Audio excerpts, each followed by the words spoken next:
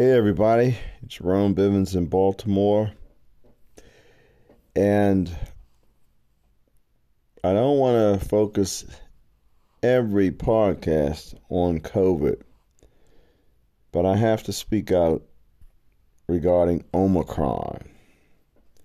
Now, ever since I first heard that there was a new variant on the scene that's much more transmissible than Delta, it's in several South African countries, countries in the South African part of the continent. It's also been found in Italy, Germany, and England.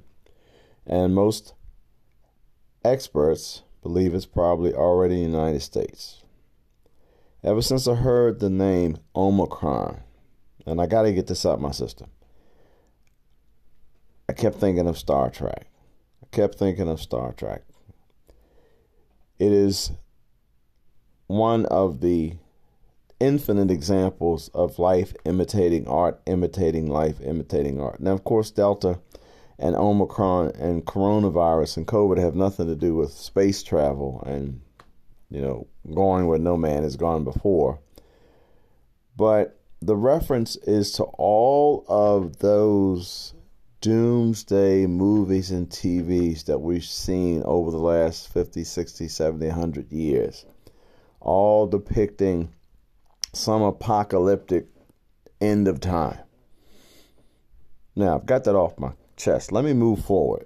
We need a global response to COVID. We need to vaccinate every person in Baltimore City. We need to vaccinate every person in the state of Maryland. We need to vaccinate every person in the United States. We need to vaccinate every human being in the world. Now, remember, I'm not a microbiologist. I'm not a scientist. But COVID is like wildfire. Wildfire continues to burn as long as it has fuel. For COVID, human beings, unvaccinated human beings, are the fuel. And really, there are more unvaccinated people throughout the world than there are vaccinated people. And again, as long as there is one unvaccinated human being, there is fuel for COVID. And see, what COVID does is it goes from person to person, and it changes, and it mutates, and it continues to go from person to person. And what the experts are saying now is that the vaccines that we have already used may be ineffective against Omicron because this microorganism has evolved, and it will continue to evolve as long as it continues to transmit from one person to the next person.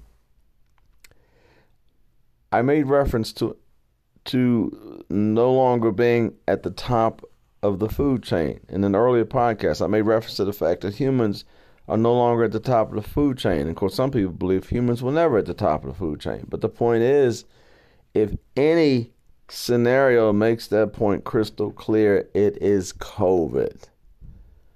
And now COVID has taken off its little teeny weeny boots and apparently put on some much bigger, more deadly boots. Because if we allow it, COVID will stamp us out. All we have to do is vaccinate everybody. And I do believe that humans have the resources. I do believe that humans have the vaccines. I do believe that humans have the capabilities to get these vaccines all around the world. And I would not be surprised if we could do it within a month. To every country, to every village, to every person. I saw one doctor on TV yesterday. He said, we're never going to get rid of COVID. We just need to tame it. We need to treat it like we treat other viruses, like we treat the common cold, like we treat the flu. And that makes so much sense. Because if I go back to my wildfire analogy, wildfires persist and persist and persist. They'll never go away. we manage them as best as we can.